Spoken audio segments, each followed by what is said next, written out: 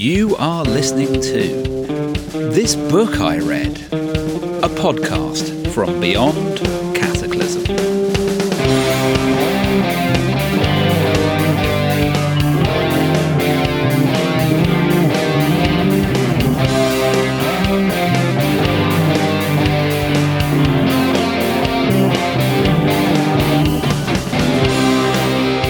Welcome to This Book I Read, a podcast from Beyond Cataclysm, where we talk to authors about a book that stuck with them through the years for good reasons and sometimes horrible bad ones too. My name is Chris, he, him.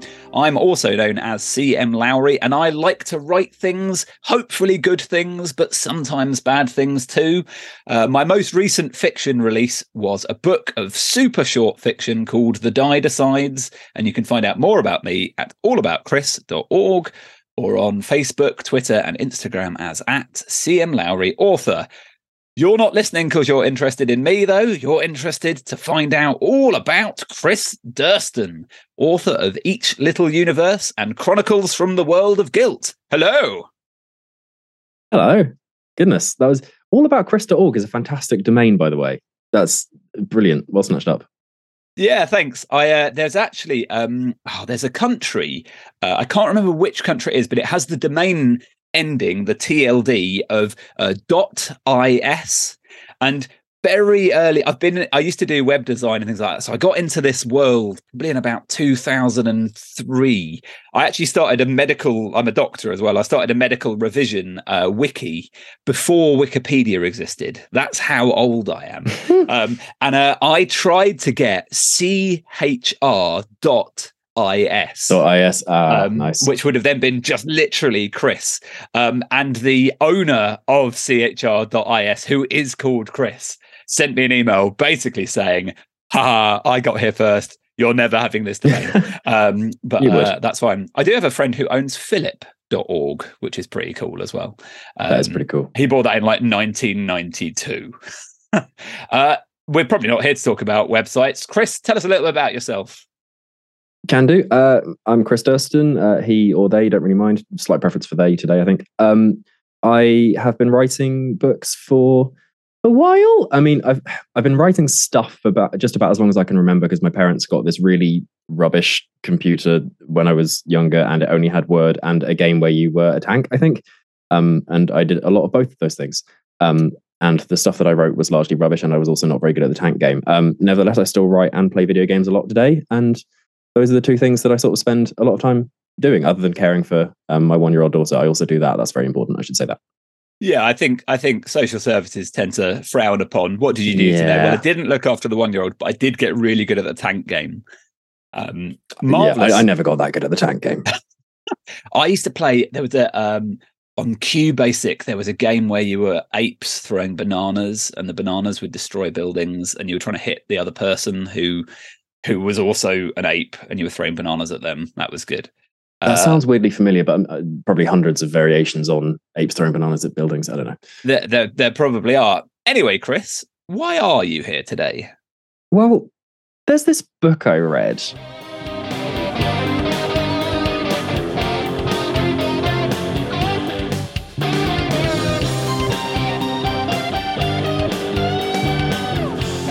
So, Chris, what book have you bought for us today, and why? So I've brought The Lord of the Rings by John Ronald Reuel Tolkien, which is one book in 3 volumes. Everyone, let's just get that straight, first of all. So one book, I'm not cheating. Although in my hand, I've got The Two Towers, which, as most people will probably know, is the second of the 3. I like the idea that you're like, oh, it's definitely one book, but I've only brought one of the 3 books physically with me. I do. I've got the other 2 over there, but this is the one that I've got. That's fine. I think the second person we had on the show was Adrian Tchaikovsky, who brought the Gormenghast trilogy. So we broke the rules very early on. So why have you brought Lord of the Rings? Well, the reason I brought Lord of the Rings is because it's one of the only books that I actually make an effort to reread sort of with reasonable regularity. One of the only other books I do that with is The Silmarillion, maybe basically. So every couple of years I'll go back to The Lord of the Rings, because I just always find something to love in it, I think, which I do with almost no other books, which is a real shame, because I used to reread books all the time. like my childhood copies of, do you remember Christopher Paolini's Inheritance? No, I was going to say trilogy, so. but it ended up being 4 books. It was Aragon was the first one. Okay, yeah. The big dragon on the front. Anyway, I read that one so much that the hardcover like fully fell off and disintegrated. So that was me as a kid. These days I have less time to read, so it's more read lots of things, often shorter things, very quickly. But Lord of the Rings is one that I'll always go back to and one that I'll always find things to love in, and that's why I've got it. Fantastic. I mean, when we talked about you coming on the show, and we talked about book options, I was actually really a little bit excited when you said Lord of the Rings. The problem with this book I read is people often try and, we're trying to bring something that has good stuff, but maybe there's elements we want to critique as well. And when you talk to authors, they tend to bring literary treasures such as James Wallace brought A Void a few episodes ago, which has no E's in the entire book. And so we had these really interesting, slightly technical discussions. But what you've done is you brought a classic, but you've also brought a rip-roaring story, which is exciting. Yeah, I like to think so. I mean, I will admit, I did think about bringing something, should we say, a bit more litfic. I've got plenty of options on that front too. So I recently just read for the first time, bizarrely, Italo Calvino's "If on a Winter's Night a Traveller," which A Void, I think, so that's Oulipo tradition. So that one only uses, I say only, every letter apart from E. I think If on a Winter's Night Traveller does a similar thing where different chapters play by different constraints. So people like Calvino were super concerned with like the way that language forms meaning and the way that you can kind of restrict yourself on that and do really fun things with it. And I do like that kind of thing, as you can probably tell from the way I'm talking about it. But Lord of the Rings is my jam, so that's what I've got. Yeah, and if you are interested in that idea of those traditions and the idea of kind of working within limits, do listen to the episode of This Book I Read with James Wallace, because we talk about that stuff a lot. But yes, Lord of the Rings. So give us a brief synopsis, like a brief one, given that it's about the size of a full Yellow Pages. Oh gosh, that's a reference. Some people will not understand that reference. But I'm just about old enough to know what that was, and that you can't. It's very difficult to tear one in half. So the Lord of the Rings is a story about a 50-year-old guy who looks like Elijah Wood and is very small. And there's an older guy who is like a gay wizard. He's great. And there's some magical jewelry that is really bad, and they have to blow it up. And then they go for a walk for like 1,000 pages. That's a fantastic synopsis that, whilst being really accurate, also is sort of completely out there and doesn't really say what the book is. So I love it. That's fine. Do you have a favorite quote you would like to share from the book? I do. I mean, it's full of quotable moments, and there's probably almost as many quotes that people will give you as there are sentences in the whole thing. But I have gone with a moment from Two Towers where Merry and Pippin, who are two small hobbits, first meet a guy called Treebeard, who is a big tree with a beard. And that's obviously a very indicative name, but he talks to them about the way that names work. And so, I'm probably not saying anything that people don't know here, but Tolkien kind of invented the world of Lord of the Rings to give his invented languages somewhere to live, right? Most people, like George R. R. Martin readily admits, when he needs a word in Dothraki, he just kind of bullshits it. He just sort of goes, this is going to be the word for horse now, and does it that way. Tolkien was a professor of languages. He was a translator. He was fluent in a whole lot of things. And so he created these languages just kind of for fun, but then realized languages only really make sense in the context of a history and a people. And so he invented the whole world of Arda to give those languages somewhere to live and to develop, and people to speak them, because what is a language without people to speak them? So Treebeard is talking to Merry and Pippin about Entish, which is the language of the trees, which is very slow and very sort of considerate, I suppose. So Treebeard says, "For I am not going to tell you my name, not yet at any rate. For one thing, it would take a long while. My name is growing all the time, and I've lived a very long, long time. So my name is like a story. Real names tell you the story of the things they belong to in my language, in the old Entish, as you might say. It is a lovely language, but it takes a very long time to say anything in it, because we do not say anything in it unless it is worth taking a long time to say and to listen to. That was amazingly well read. I like the you put some like, I'm pretty sure there's some bits that aren't, some bits that aren't. He does sort of do that, yeah. But it's not marked. But there's a bit where he sort of starts going, which is apparently a deep rumbling noise like a discord on a great organ. See that, but see that's the amazing bits of writing, aren't they? Sometimes, like how do you? I think I've covered it on a previous podcast, but there are some books that do accents really well, that really flavor things. So like Brian Jakes's kind of Redwall books really flavor. I think the moles have a kind of a Cornish accent, and yeah, things like that that really bring characters to life almost immediately. Like they take a shape, just from hearing you read that, and that like brum, it's a long, what did you say, a long rumbling noise? It is a deep rumbling noise like a discord on a great organ. And like that there, like, yeah, right. That tells you exactly what that is. Yeah. But no, it's interesting because I think phonetic accents, even when kind of executed well, are often a bit too much. And so the way that Tolkien tends to do it with the way characters talk is just give them really distinct patterns of speech rather than kind of writing out the actual accent. And so there's different ways of doing it, but I think because Hagrid's got a bit of a phonetic accent, hasn't he? I think that's sort of fairly understated, so it's not too much. But yeah, it's easy to overdo, I think. I think it absolutely is easy to overdo and can be done poorly. And I'm not even necessarily defending much about Brian Jakes's writing, but I think as a child, when I was reading them, I think especially the moles, they'd be like boys, like I remember struggling to understand what they were saying, and then when I got through that, they had so much more value, and like I'd almost like earned the understanding of what they were saying. And so then I had this real love for them in a way that I think if it had just been easy to read straight away, that maybe I wouldn't have done. But yeah, there's pros and negatives.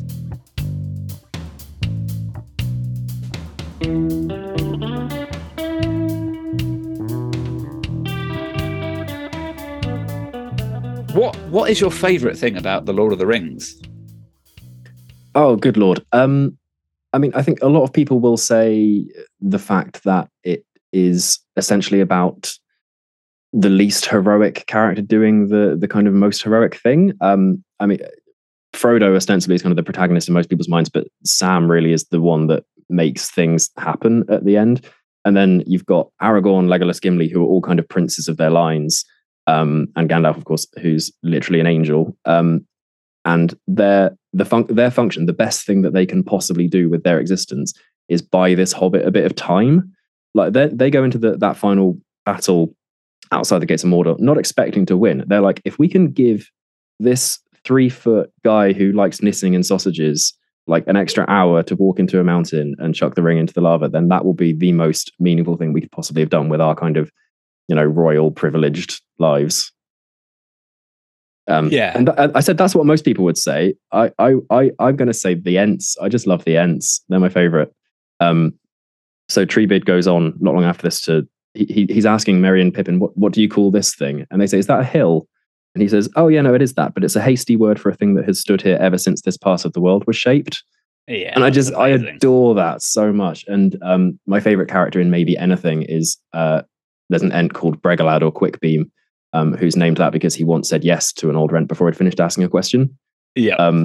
Which tells you everything you need to know about that guy in like 5 words. Like Tom Bombadil could never live up to such a concise characterization, Yeah, I have to say, I think I've always had a fondness for Tom Bombadil. I think that's he is great though. I would love to for those who've seen the films but not read the books, Tom Bombadil is almost a sort of Father Christmassy kind of character is actually one of the first kind of otherworldly. You encounter characters in Lord of the Rings that, well, you alluded to. You didn't allude to. You said Gandalf is basically an angel, and that tells me that you're a Silmarillion reader, which I'm not. Oh yes.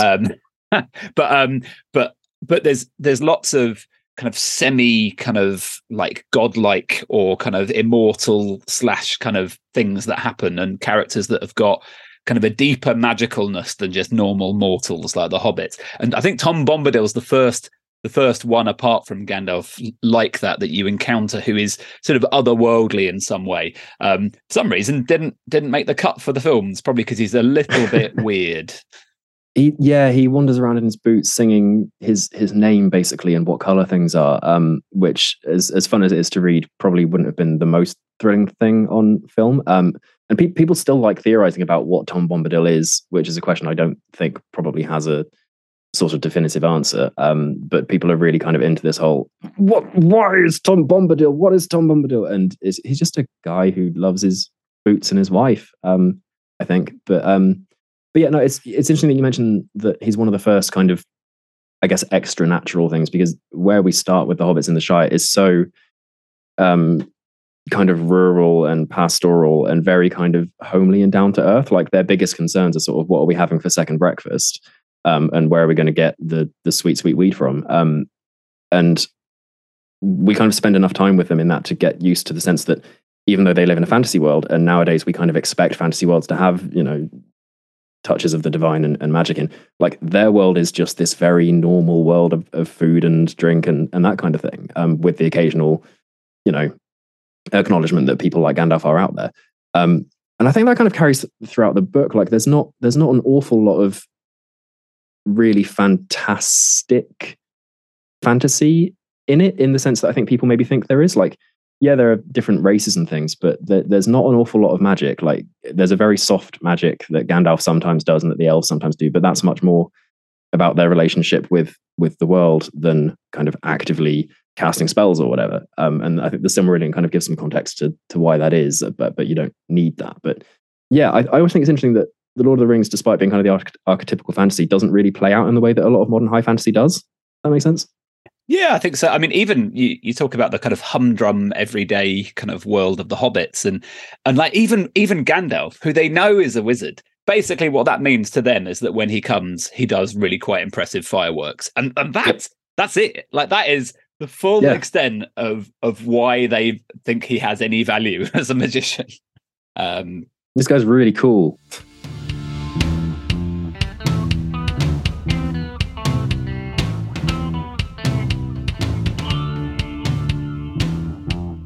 What problems or challenges do you have with the book? Oh lordy, it's long. That's probably the first one to mention. I mean, again, it's archetypical in the sense that a lot of people that followed it decided that fantasy books need to be long. So that's kind of a problem that fantasy readers are having to overcome all the time. But it is long. The prose takes a bit of getting used to. Like for me, it's not an issue now, but I know I've recommended it to a few people who are kind of, in their 20s and never read Lord of the Rings, and they just find the writing style so alien almost. It's even harder than reading something that you kind of expect to be a quote unquote classic. You expect that to be, you expect Dickens to be kind of oddly worded to a modern ear, but I think people kind of go into Lord of the Rings thinking everyone loves this, it must be a really easy read, and actually it takes some slow reading, I think, and some kind of thoughtful reading to just take in like just purely the words of the prose, which I think people maybe don't expect. I think Dickens is a really interesting comparison, actually. I mean, so I read Lord of the Rings first, and I got into Dickens later. And actually, I read Christmas Carol last year, which is obviously quite a short book, but I whizzed through it. Absolutely. Because I thought I love Muppets Christmas Carol. And I was like, I've never actually read the original. And but the thing with Dickens and a lot of those guys and a lot of the early sci-fi guys compared to fantasy is that they were all writing for serial publishing. So they needed to make things that a little bit, so Dickens, I think, would be published in newspapers every week. And so they needed to be a bit more concise, a bit more readable, I think maybe a little bit more grabby as well, so that you're kind of excited about what happens next. What's your, so I have a strong opinion about Lord of the Rings, in that I completely agree with you. Well, I think I overly agree with you because you think it's long, whereas I think it's too long, which is slightly different. I love The Hobbit and have reread The Hobbit 1 zillion times. I have read the whole Lord of the Rings the whole way through one times and halfway through once and given up once. Fair enough. And I don't think I'm ever going to read Lord of the Rings all the way through again, probably. But I am going to read The Hobbit 10 more times. What's your opinion of The Hobbit? I like The Hobbit. I'm in kind of the opposite position to you, I guess, in that I've read The Hobbit, but have not often felt a desire to go back to it. I think when my daughter's a bit older, I will probably start her on that rather than jumping into Lord of the Rings or, heaven forbid, like History of Middle Earth or something. Hey guys, we're doing the Book of Lost Tales for bedtime today. This is going to be really fun.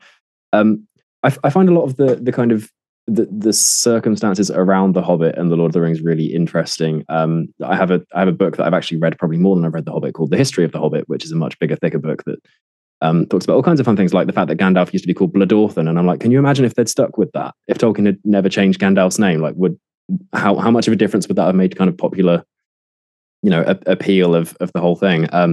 But no, I do like The Hobbit very much as a kind of a kid's story that works really well for what it is. I think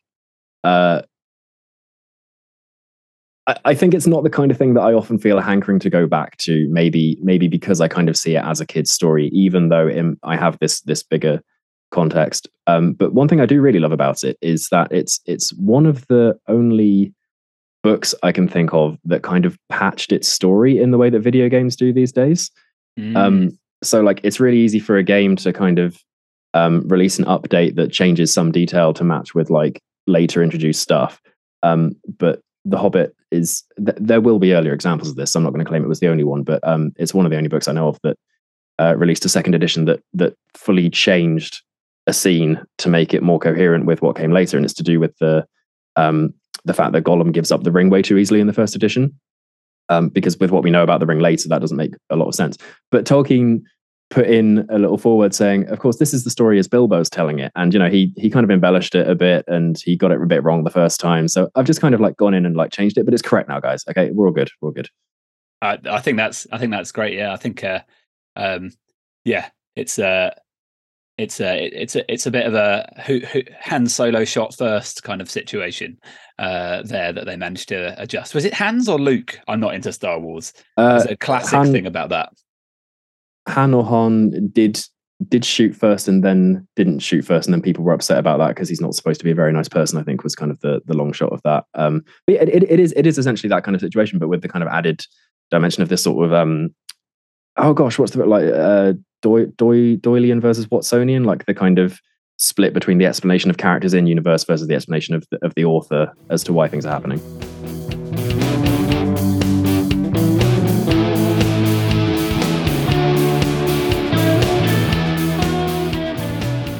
If people haven't read Lord of the Rings, why should they hunt it out for a read? Oh, that's a question. It's one of those things where I wouldn't recommend it to everyone for the reasons that we've already said. I think it's a more difficult read than maybe people expect. I think it's prohibitively long to people who aren't kind of really into it. But I think there's something really inimitably special about its treatment of like the kind of small people in a big world kind of thing. I think a lot of things have tried to replicate that, but I think the Tolkien's kind of background in kind of larger myth and his Catholic faith and what that kind of did for his treatment of what it means to create a story. Although he hated allegory, don't get him started on allegory. But I think he had this way that I can't even quantify of making the world seem impossibly big and impossibly spectacular, right? There's all this, there are all these elven kings who did all these amazing things in the history. And then it's just down to these two little people who don't really want to be important. All Sam wants is a garden, He just wants a garden, and he's thrust into having to save the world so that he can have his garden. And there's something I can't quite quantify about why that is just really still beautiful to me, even though I've seen that kind of thing done 1,000 times now. Well, I think it's poignant as well because of the time this is all written, because we're all in the 50s. We're sort of, we've got we've got writers, and we've got even if people. I think was Tolkien in trenches. I think he was, yeah. Like, but even if he wasn't, if you're writing in the 1950s in England, you are unmistakably in a post-war situation where people who just wanted to grow potatoes in their gardens ended up having to go and fight in a war that actually, exactly like Sam's experience, none of them would have said, given the choice, oh, well, what I want to do is be a soldier, but ended up having to. I think that's poignant. I think if someone was picking Lord of the Rings up, so although I've said I think it's too long, I'm very happy that I've read it that one time, and it's important to me that I've read it, and I probably will read it again at some point. But if you are reading it for the first time, do feel that you can skip some songs occasionally. Oh yes, 100%. There's long multi-page songs in Elvish and things like that. Like, as in, give yourself. It's one of the few books that I kind of wonder what a Reader's Digest version would look like, or just actually maybe something that was just a little bit more heavily edited. To kind of not to get rid of everything, because I think the slowness of the Ents, and I think it's absolutely full of magic. It's an incredible book, and everyone should read it. But just know that having fun is down. You can have fun whatever way you want to, and if you have fun with The Lord of the Rings by maybe slightly self-editing it, you aren't cheating or not enjoying the book in the right way. No, absolutely. And I think the fact that this is where it gets really weird. So it's one novel in 6 books in 3 volumes. So I was slightly wrong earlier when I just split it into 3 volumes. And as you get further on, especially the books kind of diverge more from each other. So like books 1 and 2 are kind of all the characters are meeting up and deciding to go on this adventure. From then onwards, the party splits a bit. And so you'll have like a whole book, which is, half of a volume following the Hobbits versus the other half following Aragorn, Legolas, and Gimli. So like, it's also, I think, completely valid to kind of like some of those more than you like others. You may not really dig what the kind of heroes are up to, or you may be like, I just want to kind of watch a guy and an elf and a dwarf like beating up some orcs for a bit, and I'm not really too fussed about the hobbits. Like that's fine. And unfortunately, you are going to have to sift through the whole lot. But I think it's one of those ones that you can kind of find something different to love every time you go back to it. Like the last time I read it, I was really struck by I think, having just come off a massive Ghibli binge, I was really struck by the huge themes of like industrialism taking over nature that I kind of only half noticed before. Like Saruman's whole deal is basically that he's trying to over technologize like this beautiful pastoral place. And that's not good, capital N, capital G. But yeah, I almost completely missed that like the first time. Yeah, I think the actual change the only bit that I think that I'm annoyed with the films about, because I think the films actually do a pretty great job, but the bit that irritates me about the films is when they come back to Hobbiton, and like they've had their whole battle, like they've had their whole, that whole crazy adventure they've had, and in the books they come back and Wormtongue has ended up in the Shire and has done that same thing, that same kind of industrialization-y, like, and has taken it. And like the thing is, now they turn up, and if you'd gone to the beginning of the book and they'd had to deal with that experience, they'd have been shy, or like he'd probably won over them, and then they just walk in as soldiers who've been away for like 2 years in a war and just have none of it at all. And I think there was just something really, really powerful about that I felt it was I didn't, whereas I could understand why they took Tom Bombadil out, I felt like they could have put that in. It fit the story, and it seemed unnecessary to not have it in for me. I think it might be because one of the big criticisms leveled at the last film is kind of ending fatigue. Like it sort of ends like 3 or 4 times over the space of about an hour and a half. So I can kind of understand that, but no, I'm completely with you. The fact that they come back to see that in their absence from their home, like horrible things have been happening at home too.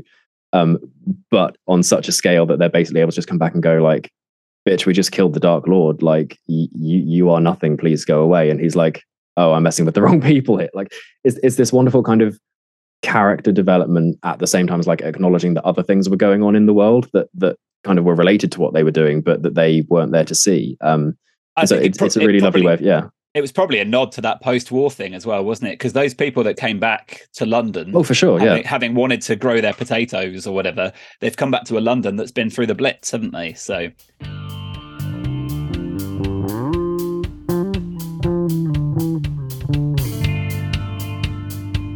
Any other recommendations to people if they enjoy Lord of the Rings? Oh, now this is a weird one because despite being super duper into Lord of the Rings, I'm actually not a huge epic fantasy reader other than that. So the if you like Lord of the Rings is kind of a tricky one because it's actually not massively in my kind of genre, weirdly. I guess I would point to there's some really cool indie fantasy stuff going on lately, and I'm a big fan of progression fantasy, which is kind of my comfort read at the moment. So basically the entire premise is you start with a fairly underpowered person and they get really flipping strong over the course of the story, and I'm like, that's great, I love that, that's comfortable. So Will White has a series called Cradle, which I think is just about coming to an end. It's on like 12 books or something, which is kind of that sounds pretty fantasy. Yeah, they're all really short though, which is nice. That you can read them all in probably about 2 hours. But yeah, it's kind of wuxia. It starts with a boy in the village who's the only one without powers, and by the end of it, he's taking on gods and stuff. So I love that kind of thing. That's my jam. Yeah, I think the one I'd probably shout out, Orcs by Stan Nichols, is a completely different book, but it's set in a fantasy sort of setting, but it's about a band of roving orcs. But what's interesting about it, just like how Lord of the Rings kind of established some of the fantasy tropes that we have now, so like dragons and dwarves and that's apparently all I can remember about and orcs, tall elves, and yeah, look, all of those sort of things. What Orcs does is it takes what you kind of think you know about orcs, which is that they're kind of horrible, rampaging monsters, and then it just makes them kind of just normal, so like slightly more kind of rambunctious humans who are kind of, but who are just kind of doing a job and aren't automatically moral monsters. And it sets them in a world that everything assumes that they are, and they kind of things force them to be like that way. But it just follows this one war band. It's well written. It's a fairly easy read, definitely easier than Lord of the Rings. I think it's a trilogy, or it might even be a sixology, or whatever that's called. Hexagy. I'm going to call it a sexology just because that sounds sexology. Although I don't. That may make you think there's going to be Google more that. kind of like erotic stuff going on in there than I think there is. But I would say, actually, this is an obvious choice. Discworld. If you're into things that take those established conventions and decide to play with, especially I think the fact that people in these worlds will assume certain things, Discworld is fantastic at kind of completely deconstructing those things. And again, at this point, it's a classic of its own genre. And there are plenty of other things that have come since, but Discworld does a lot of those things fantastically. I mean, the whole orc thing is something that Tolkien wrestled with himself. Like, even to the end of his life, he was like, I can't quite reconcile the fact that I've created an entire race of people who are inherently evil. So it was a problem for him too, and a lot of people who've come since have tried to address it in what I think are really cool ways. And absolutely, Pratchett in the Discworld series. You talked about not rereading much. I've got there's my Pratchetts are behind me in a they're definitely well read. It's a very impressive bookshelf. Another one I'd probably throw in there is the Wheel of Time series, which definitely is a massive, weighty beast of a fantasy. Now that I have not read purely because of the length. Yeah, I have to say I actually haven't finished it.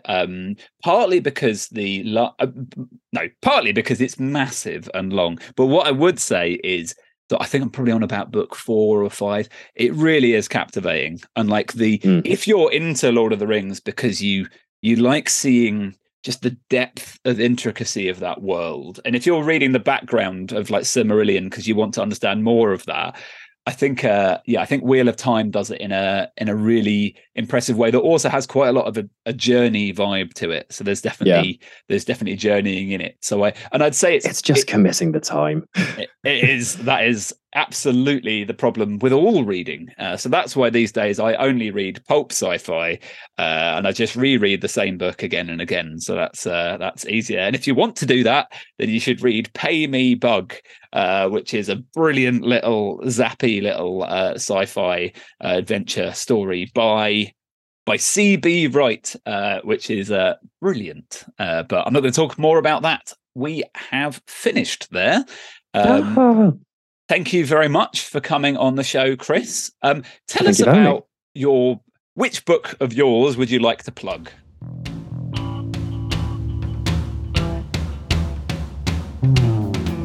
I will plug Chronicles from the World of Guilt, for it is the more recent one. So my first book, Each Little Universe, is basically me kind of exploring my own brain, as it turns out, by creating a bunch of characters who are all neurotic in ways that I am, and sort of letting them have at it. So it's weirdly paced and odd.